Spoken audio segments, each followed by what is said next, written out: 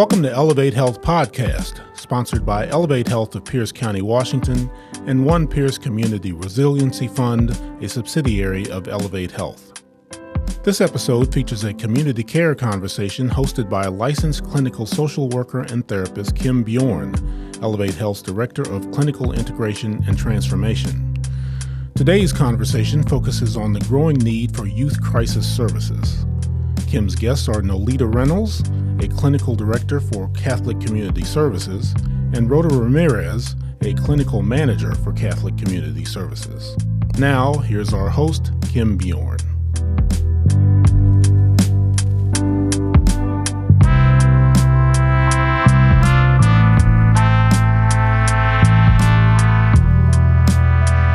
Hello, I'm Kim Bjorn, the host for this episode of Elevate Health's Community Care Conversations podcast.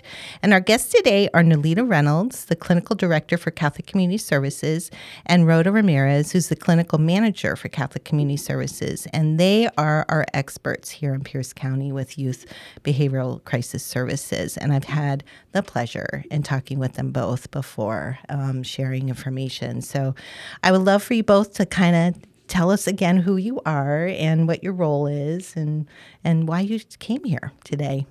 Okay.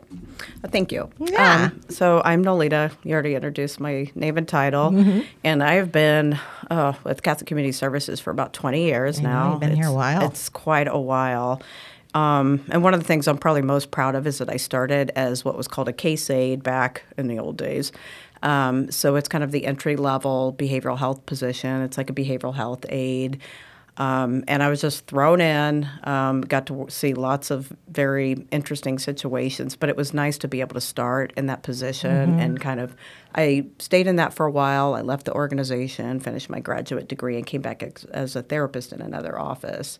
And from there, like all of us, I guess, that we became a supervisor, a manager, and then eventually a director. And probably one of my favorite things about working with the organization is you just really get to see some of the most unique challenge situations out there. They're all a little bit different. I think I started, it's like, I'll just do this job for a little while. But at one point, I really just fell in love with the work. There was a particular situation that I got to see with a family reunification and an impact it had on a young lady who couldn't read at age 16. And she learned to read. I say between Harry Potter and being reunited with her family, she just had an incredible change in her life, and that really hooked me. Well, I think continuity is such a big factor in successful programs, and having somebody like you who's been here a long time, I think, is really a testament to the services here in Pierce County. So thank you. Rhoda, tell us about you.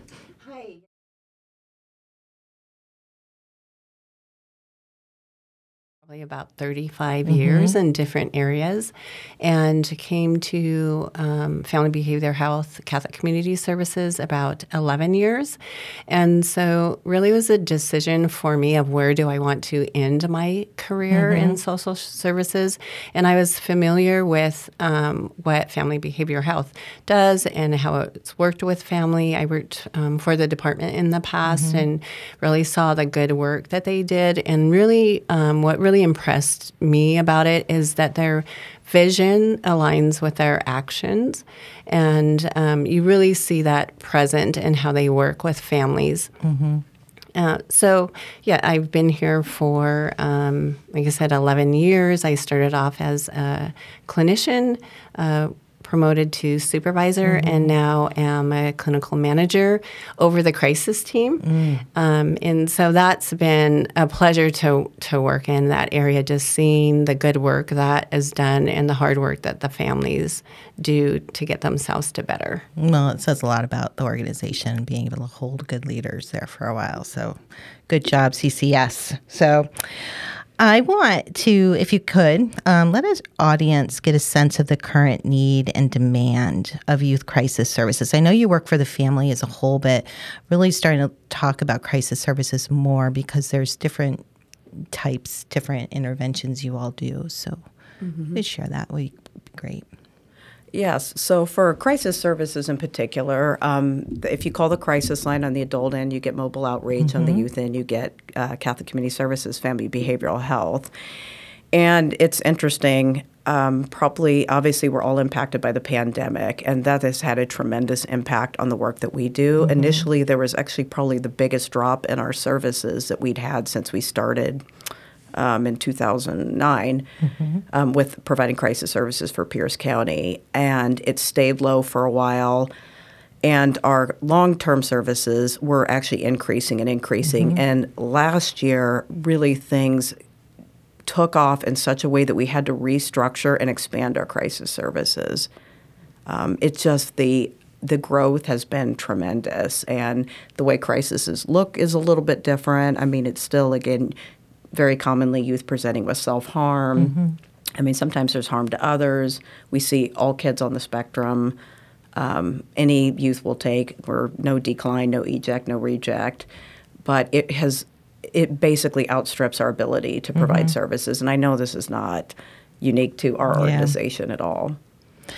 Can you share a little bit about why you think the crisis calls dropped significantly in the beginning? I know I have an idea, but for our listeners, they might not understand the why behind that. And that wasn't the same because we have different offices, so that was interesting. But there probably, my speculation is that there was an initial honeymoon period.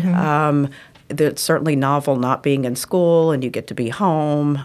Your routines are very different and it can be fun. It could be a slumber party. And so initially I think people were figuring things out. I mean, you think about parents trying to figure out where their children are going to go. Their work was disrupted. So there was a lot of ambiguity and unknowns. And so there was that kind of period of like a calm before the storm. Yeah, there always is that calm. I also think that there...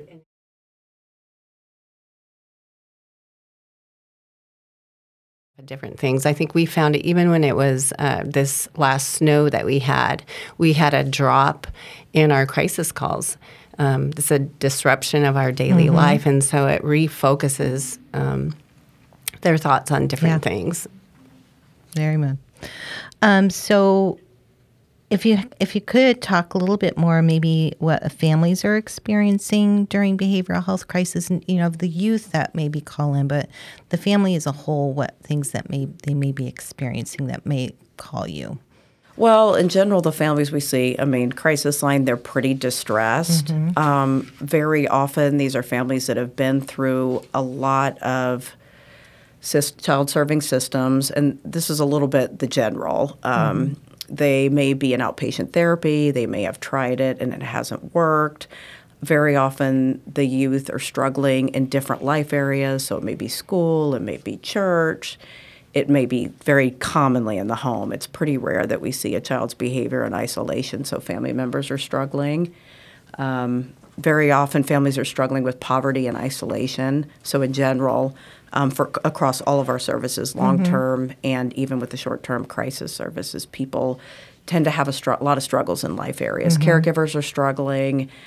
And so it all starts to feed into a pressure cooker, and youth are very commonly symptom bearers. Do you have a certain age ranges that you see more of than others? We see primarily adolescents. I mean, we'll serve them in crisis at 0 up to age 17.999. And our FAST and our WISE services, we can go up to age 21. Okay, we'll get into those services in a little bit. So, I listen to things and I'm very aware of what's going on in the community, and I hear the word peer used a lot. Do you use peers, and can you talk about the difference between a peer and maybe a clinical staff person? Sure. It's probably one of my favorite changes that have happened in the last 5-6 years. We always had peer counselors in our work, but they were very few and they were sort of peripheral to the whole entire intervention. The primary difference is a peer is identified as having lived experience. So a youth peer or a parent peer is someone who's gone through so I'll focus on a youth peer, a child serving system, either juvenile court, they were in psychiatric hospitalization, had outpatient mental health services, maybe had specialized services in school, and for the parents, they were a parent of a child who struggled with that. So they have this real life experience that can be so transformative and so powerful in the work with families that are struggling. I mean, our clinicians and all of our support positions are incredibly skilled engagers, and I think that's a source of pride for the work that we do. With peers, sometimes when you're really struggling to engage, or we'll have a youth say, I don't want to see one more professional. It appears sometimes like, well, I'm not a professional. Or when I had somebody talking through the door to me and when I was in the hospital, this is what I went through. And a lot of times you'll see, okay, there's a moment where they're like, this is somebody who's literally walked through this. And it doesn't mean that other positions haven't had that, but a peer counselor uses components of their story throughout the work. And so it can be sometimes a little nuanced and subtle. It doesn't mean they're telling their story every single encounter they have with a family, but they're using components with it to get a family to better. And so with a clinical staff person, because they might be part of a team that comes out, so what does a clinical person do in that regard? I mean, that's probably something that's a little more graspable. They have pretty traditional education and experience. Like for a therapist, they'll have a graduate degree. We do have bachelor's level clinicians as well, and we're very confident in the skills they have and the work they provide. So they're bringing like maybe traditional CBT approaches and things that you learn in school. First and foremost, we want all of our employees to come with the mission and values, and then you bring in those clinical pieces. You're driving a treatment plan. There's all the fun documentation that we all like to do. And peers do this as well. They have some pieces of documentation that they're required, and I won't get into all the coding. And so everyone works as a clinical team, but they do have more clear roles in terms of what they're doing and how they're helping drive the overall treatment plan forward. Okay. We'll be back with more in just a moment. Elevate Health Podcast is a new series produced by Elevate Health of Pierce County, Washington. Elevate Health's mission is to build and drive community coalitions that result in better and equitable health care for all in Washington State and beyond. For more information, visit us at elevatehealth.org.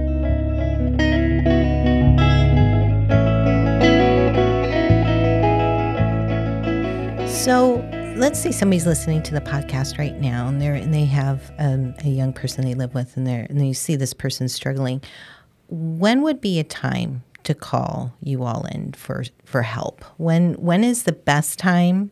Maybe before they get to a crisis, and then what does a crisis look like that would prompt somebody to say, "Hey, it's time to maybe call the team in"? Well, what we always like to say is if you feel like you want to call in and ask, call us.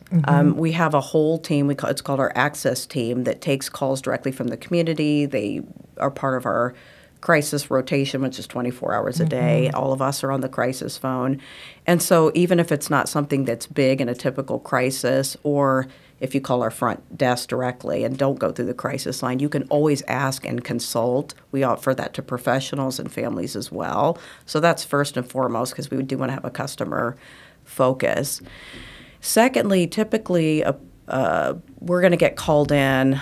Very often we'll get called in from an ER where some youth has taken a bottle of Tylenol. They had conflict with their parents. They'd taken a bottle of Tylenol. Either they were found or admitted it.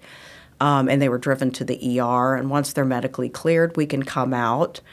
There may be a situation where a caregiver and a youth are at home. Ideally, we'd love to see people at home before they hit the hospital, so they don't have to go through that, telling their story there, telling the story to the EMT or law enforcement, going and do it in the hospital, and then we're coming out. And so it just lengthens the process. And sometimes families are asleep by then. They're pretty tired. But if they're having a conflict in the home, maybe there's yelling, they came home, had a bad day at school with their grades, and the caregiver was tired, or they're threatening to hurt themselves, and parents are scared, and they've gone through it a lot. They're dealing with their own challenges. That would be a good time for us to come in and help say, okay, let's take a moment, get everybody in their corners, have a conversation. From there, develop a safety plan, because sometimes it's just nice to have a little bit of structure and someone to come in and help guide it. Yeah, I was going to ask, so how long would you hold a family, like, in service? Like, let's say you do get out there. You don't have to go through the ER. Maybe a family member's like, oh, my goodness, this is the fourth time that they haven't gone to school. They're really worried, and they call you. How How do you interact with the family, and how long do you support them?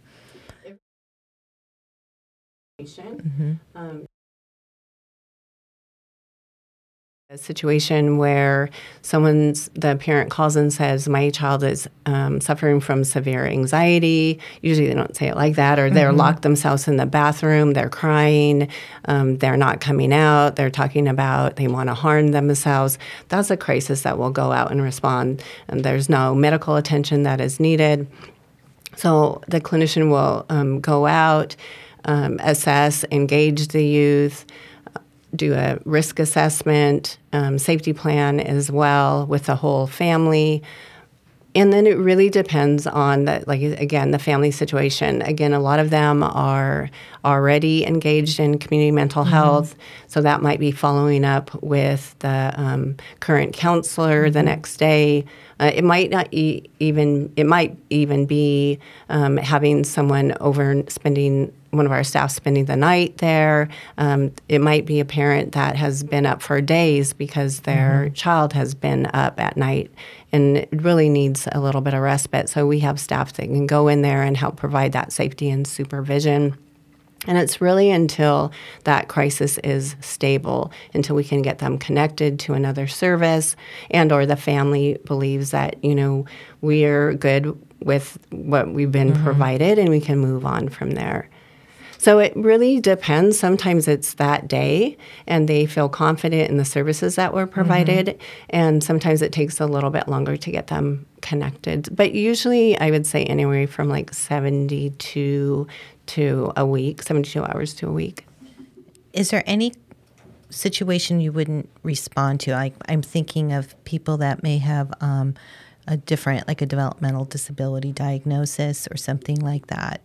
So I'm seeing you shake your head. So tell me, everything's you're available to everyone? We're available to everyone. We will meet youth in a park. We'll meet, it could be a developmental delay. The youngest youth I responded to was 3. Mom thought she was having visual hallucinations because she was saying snakes are crawling all over her. I mean, we were able to work through that one pretty quickly. But even if they're a developmental delay, and on occasion we'll coordinate with mobile outreach that works with adults. If it's an 18-year-old, like there was a situation, 18-year-old still in high school, living as a youth. The dad was in a wheelchair, couldn't come get him. And we're like, well, yeah, let's just go. We'll go out there and work with them. There's really no situation we won't go to. I mean, if somebody says they're profusely bleeding, right, we can go out and meet you just to help you calm down, but you're going to need to call 911, obviously. Well, that's good to know, because I think people don't always know what resources are available, and they may think, oh, your Catholic Community Services, you do this population, and not realize that you are a resource for everyone. So that's great.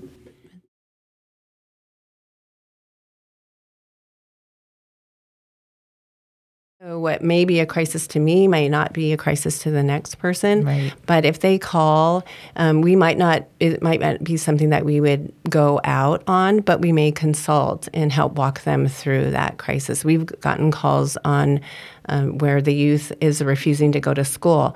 That is not really a crisis dependent on the situation, but it is something that we can help walk that parent through. Great. I appreciate you saying that. So you mentioned earlier you have different services. One of them is the Family Assessment and Stabilization Team called FAST. And so one of the things I wanted to do is you to be able to talk a little bit about that, and also maybe how it's different than something like the wraparound intensive services that we also hear about, which is WISE. So have at it. Explain it, because I would love to learn more. Well, one of the biggest differences is the length of service. Yeah. So for the FAST, it's a short-term crisis stabilization service. FAST is a good name for that. Yes, it is. We actually, and our president will say, we came up with the name and then made the acronym fit because we really wanted to convey, we're going to get in here, triage, and get through what we need to get this family to stability. It doesn't mean all the problems are going to be solved, or we're going to work in every life domain, if you will, all the life areas, school, home, residential housing, all the kind of life areas that drive all of us. But it is to bring about a level of stability. So they could either be handed off to another provider, or if it's not going to be stable, maybe they're going to have to be in longer-term intensive services. But we can determine it in that period of time. It's up to 90 days, so it could be 2 weeks, it could be 60 days, it could be 71 days, or it can go the full 90. And they're basically for youth that are at risk of out-of-home placement or short-term hospitalization. We used to say that they'd have 9 toes in the hospital. And so there's a big push to get them in the hospital, or they're at risk maybe for CPS to have them removed from the home because of things that are going on with the family. So it's pretty high risk. So a lot of family conflict, emotional, behavioral problems, maybe child protection issues and things like that. And so we used to also call it turbo case management. So we're going to get in there. There's going to be some level of brief therapy, brief supports, but it's going to have to be something that's contained in that period of time. And we pull in peers also for that service as well, and we have paraprofessionals that will do things like case management, help coordinating with services. Sometimes they're doing things like helping with a morning routine. So the biggest time of day they struggle is getting up, getting on the bus for school. Okay, this parent is like, I can't do it. She's tired. She's taken off work too many days in a row. She's going to get fired. She's losing her wages. And it's like, let us do this for the next 3 mornings, and to help kind of just jumpstart that. Again, to get them some immediate rest and relief, because when you're exhausted, you're not in a position to be the best parent you can be. Right. Families deal with a lot. So it really is, again, about bringing that rapid stabilization. And something I do want to say, all of our services are no eject, no reject, no decline. I love that. Yeah, I do too. It's one of the things I love. They're team-driven. They're family and youth voice-driven. We have a set of what we call guiding principles. And sometimes when we say, oh, we're stuck and don't know what to do, go back and look and say, is it normative? Is it family-driven? Is it cost-effective? Is it safe? And safety is obviously our biggest priority there. Sometimes it can get tricky, like when you talked about youth with developmental delays. Those situations are emergent, and they can be big, and they can need a level of stability. And it's not something that's going to be able to get resolved typically by the mental health system. Right. And so it's an ongoing challenge. Providers It is struggle. a challenge, and I think about that from my days in the ER when you have parents that have they're just done because it's so challenging and the drain, and they come to the ER and they're like, I need a break. And so the kiddos stuck in the ER for days to weeks, Right. Looking for an alternative. And so that's why I was curious. I'm like, how do you wrap around, but knowing the complexities of how systems also have to work together. It is more complicated than people realize. Yeah, quite. Always trying different things out, though. Yeah. There's a new model that we're looking at about working even within the context of our services right now. But again, I don't want the audience to glaze over either. Yes. And a little bit about the WISE program, if you wouldn't mind explaining. Is that something you all provide? Oh, yes. Okay. That's almost probably our biggest service area right now. And we have 2 sites in Pierce County that provide that. So along with WISE services in our office, we have FAST and Crisis. And so these are, if families can self-refer for both FAST, and then WISE is wraparound, what is it, intensive services? Yes. All the acronyms, folks. All the acronyms. And it's a statewide service. Yes. So, and there's other providers in Pierce Right. County who do it. Right now, we're the largest one. And for both FAST and WISE, they're Medicaid only, which is unfortunate because we see a lot of families with private insurance who aren't going to cover these type of Right. services, unfortunately. And there is a WISE program through Seneca Yes. that came to Pierce County, but that also has had some of its challenges as well. And we won't get into that in this one, but I know that there's resources out there, but the resources need to be built up some more Right. to be able to Yes. meet the demand right Yes. Yeah, it is nice to have them. We are at a weekly meeting with them. And Oh. yes, it's tough out there. Yeah. Right, especially right now more than ever. So again, these are families that are looking at like long-term residential, long-term out-of-home placement. Very typically, they have been through almost every child serving system, or at least a few. They've tried a lot of things. They may have already been in residential treatment. Caregivers are absolutely just done. They're really struggling with hope. We often talk to our teams about, hey, that we're the keepers of hope here, because sometimes they just don't have it. And sometimes in the beginning, we are working harder than the families are because they just can't do it. There's usually multi-generational poverty and isolation that families are struggling with. So we talk about, it's like that tip of the pyramid in terms of overall mental health treatment. And so they're really, really struggling in a lot of areas, and quite frankly, for more than one generation. And extended family members are struggling. And so we're really getting in there, sometimes starting from the ground up. You know, there's maybe struggles in there. They don't have a social life. We often talk to a parent and say, you know, when's the last time you did something fun? And a lot of them can't think of a time. And so maybe part of the prescription is that they spend, you know, an hour a week with a friend or a neighbor where they're just having a cup of coffee, or if we're doing it with them in the beginning, because some people say, my friends they're burnt out from my kid, if you will, then we're helping them and say, you know, we're not going to talk about your child right now. Let's just talk about you and their likes and interests. And people have to relearn how to do that sometimes. It can be pretty heartbreaking. So we're working with schools, juvenile court, child welfare, which is CPS, different child serving systems. And again, also it's like sometimes like, how do you bring fun back into your life? When's the last time the family played a game together? Or it really is like starting over.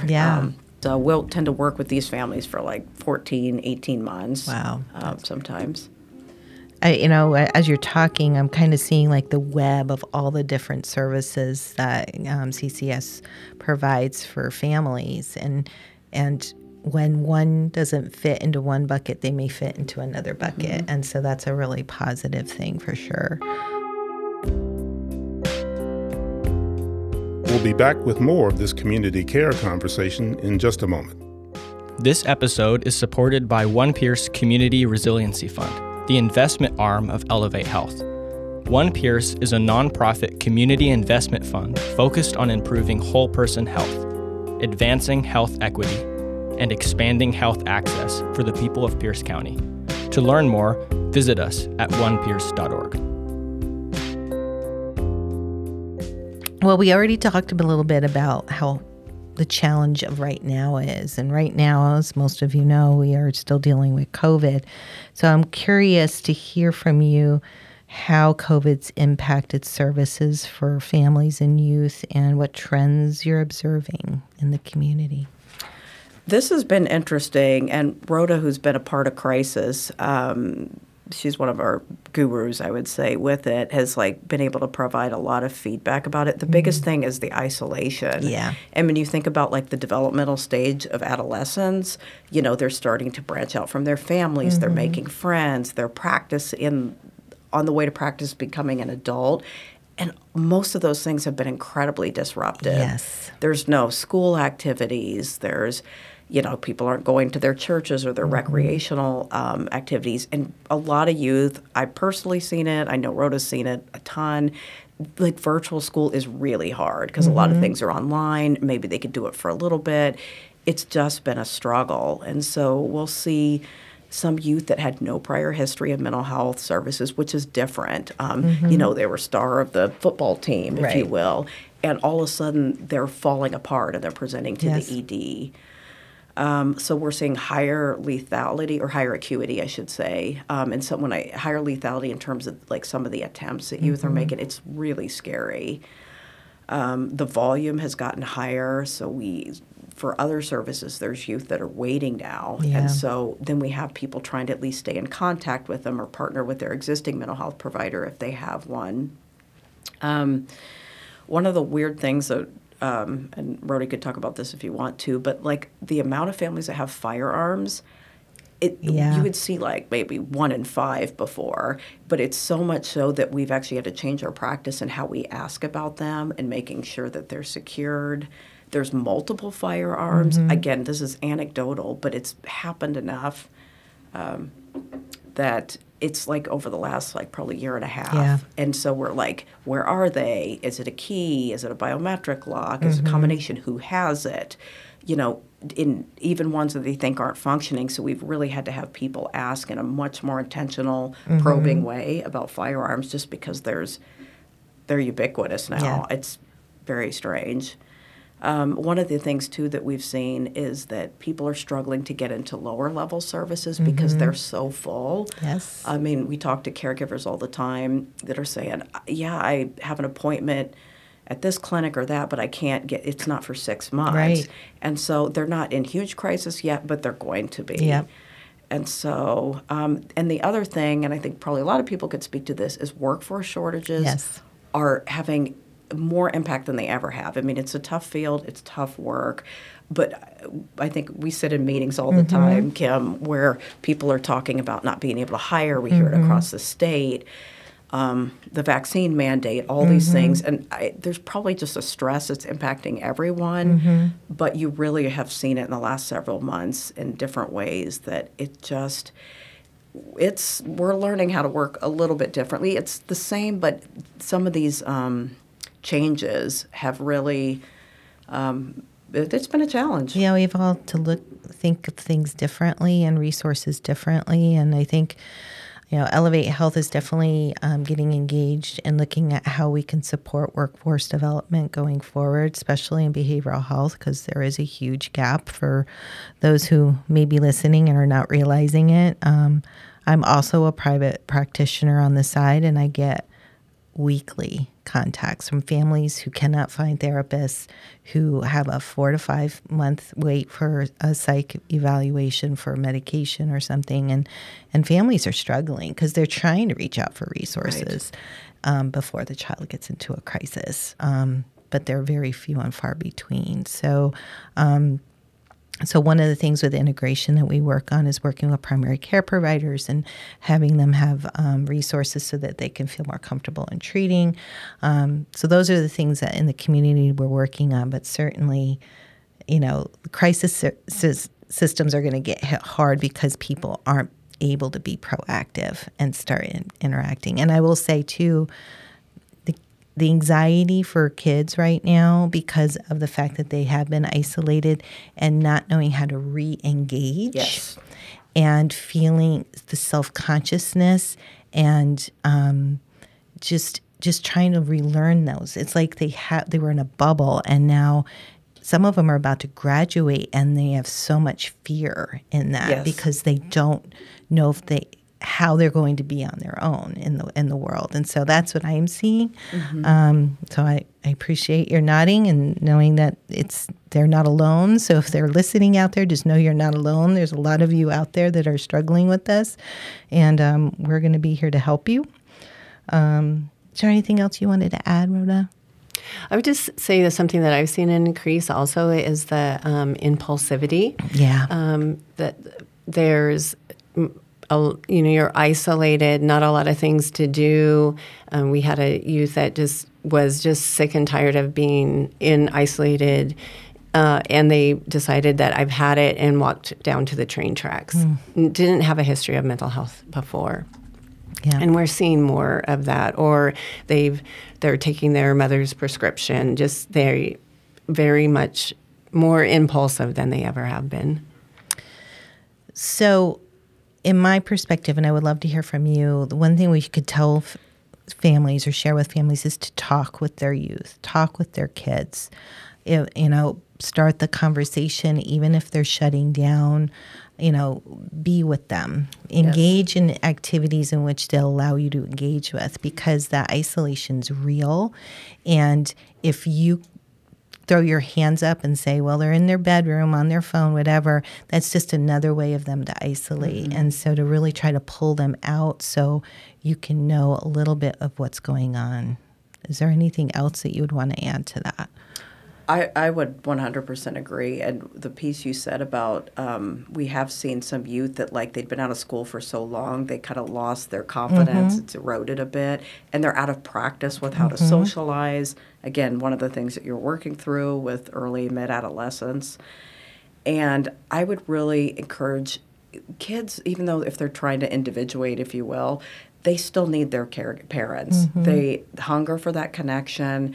Even if you think they're ignoring you, they know you care when you do that. If you can find an activity, maybe you're even cooking together, so you're not looking at each other. Sometimes it's a strategy we use to engage, so we're not sitting down playing a traditional therapist staring at them. That can be a little bit uncomfortable for some of the families that we serve. And so any level of that, even if it's short term. And one of the things people will ask us when we're training staff is like, well, how do you ask somebody if they're suicidal? You ask them. That's right. You just do it. And if you treat it like it's normal and not a stigma, you're modeling that for them. Right. Or saying, I want you to know I'm here. Even if they're talking about things that are hard and, in a way that particular age youth can handle, they're going to hear it and absorb it. But definitely don't let them be isolated. It's not anything we can do to get them outside. Yes. We're trying to find all kinds of creative ways because, there's been a little bit of increase. We have had a lot of staff and families get COVID, so we've had to pull back, but also make sure that we're meeting the families. If they want ideas, we're always willing to talk about it. Yeah.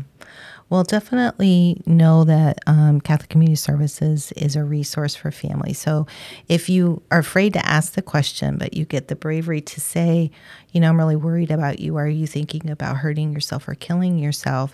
And you get an answer that you don't know what to do with, that's when you would call and talk to somebody. So just know, any parent or caregiver or adult friend or whomever's out there, that there are resources to help you support your youth that you love.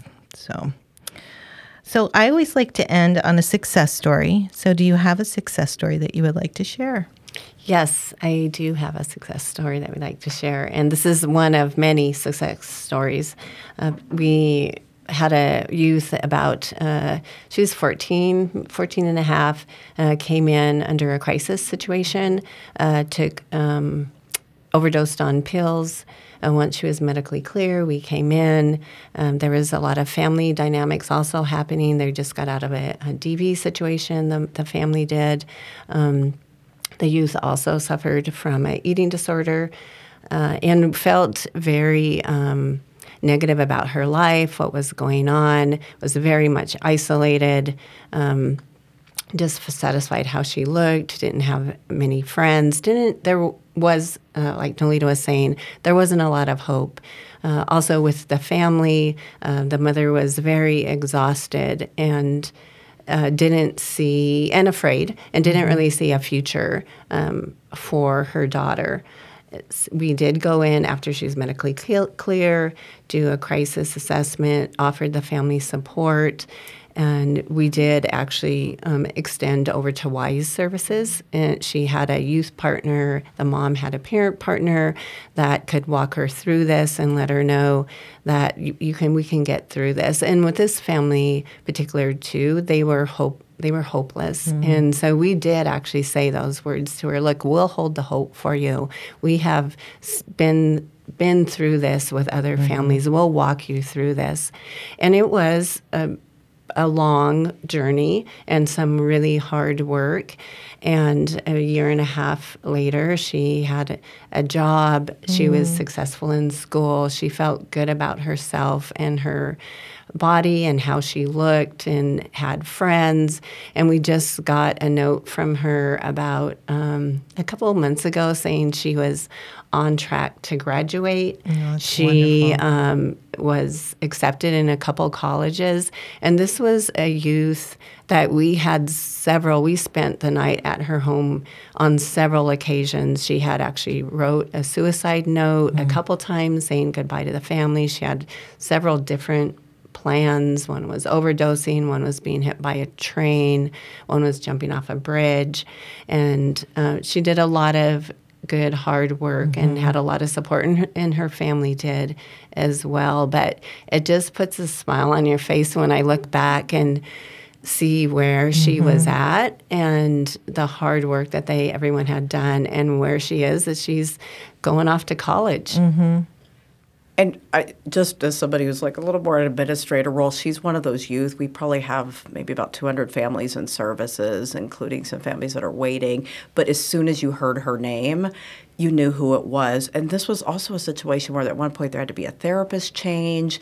There would be think tanks. And, as much as we believe, it can be hard sometimes. We have to find ways to hang on to hope because she really, really struggled. And it was like, is she going to go to the hospital for a while, or what's going to? And she was a very sad girl. And so the fact that I still get chills, but to go off to college it's so tremendous. It's like I can't actually overemphasize compared to where she started. And it was a long time, long period, like months of struggles. And sometimes it'd get better and it would go back. And sometimes you just keep with it. Yep. And sometimes it's like, I don't even know what's going to happen. And we're pretty confident in what we do, but it was challenging. And, of our kids that are all hard, she was a top tier one. And so I guess I just really want to underscore how tremendous it was. Well, anytime you have a success story, when you've had that many hours and efforts put into an individual and a family and see the outcome in that state, it's a pretty awesome thing. Do you want to add something? Yeah, I also would like to acknowledge, too, there was a lot of community collaboration as well. We did work very closely with our PCP, with a nutritionist, with the school, with the family support systems that they had, some other community members. And so it was a whole community of people that walked through this with It always this family. takes the village. It really does. It always does. So, well, I'm going to end on that because usually I say what gives us hope, but that is what gives us hope right there. You are the hope, keepers of hope, which I really like that. I'm going to now call you the keepers of hope going forward. So I want to say thank you to our wonderful guests, Nalita and Rhoda. I have more and more respect for you every time I meet with you. So thank you for being here.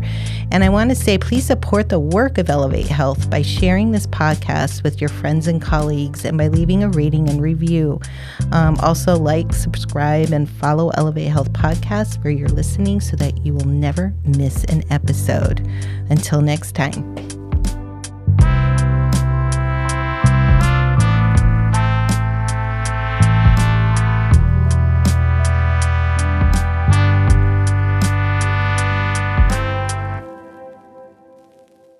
This episode of Elevate Health Podcast was produced by Kim Bjorn, Hannah McCauley, and Robert Marshall Wells. Original music was composed by Riley Eggy, and the podcast was engineered and edited by Riley Eggy. Please support the work of Elevate Health by sharing this podcast with your friends and colleagues and by leaving a rating and review. Please also like, subscribe, or follow Elevate Health Podcast wherever you are listening so that you will never miss an episode.